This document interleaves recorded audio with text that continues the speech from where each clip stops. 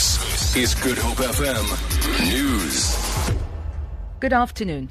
The High Court in Pretoria has dismissed with costs the DA's urgent court application against the Municipal Demarcations Board and Co-operative Governance Minister Pravin Gordan.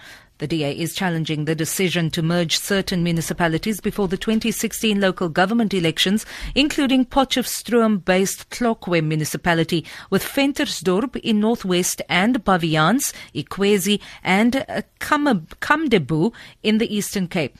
Deputy Minister of Co-operative Governance, Andries Nel, says they welcome the ruling which is in their favour.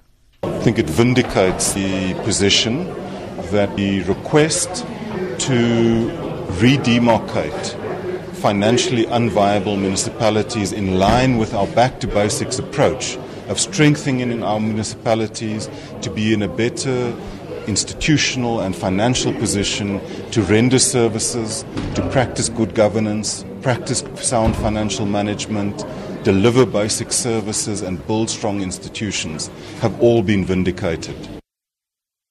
Bird conservation group Sankob says they hope to return evacuated seabirds to their centre at Tableview soon.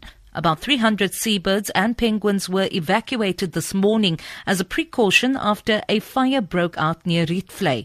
Volunteers and workers are currently cleaning the centre. Sankob spokesperson Francois Lowe says the smoke could have caused severe damage to birds.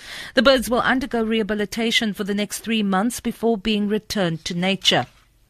The rape case involving a grandson of former President Nelson Mandela has been postponed to Monday, where it is expected that his bail conditions will be amended. He was granted bail of 7,000 rand in August, but his bail conditions were changed in September so that he could be treated at the One Military Hospital in Pretoria for post-traumatic stress disorder.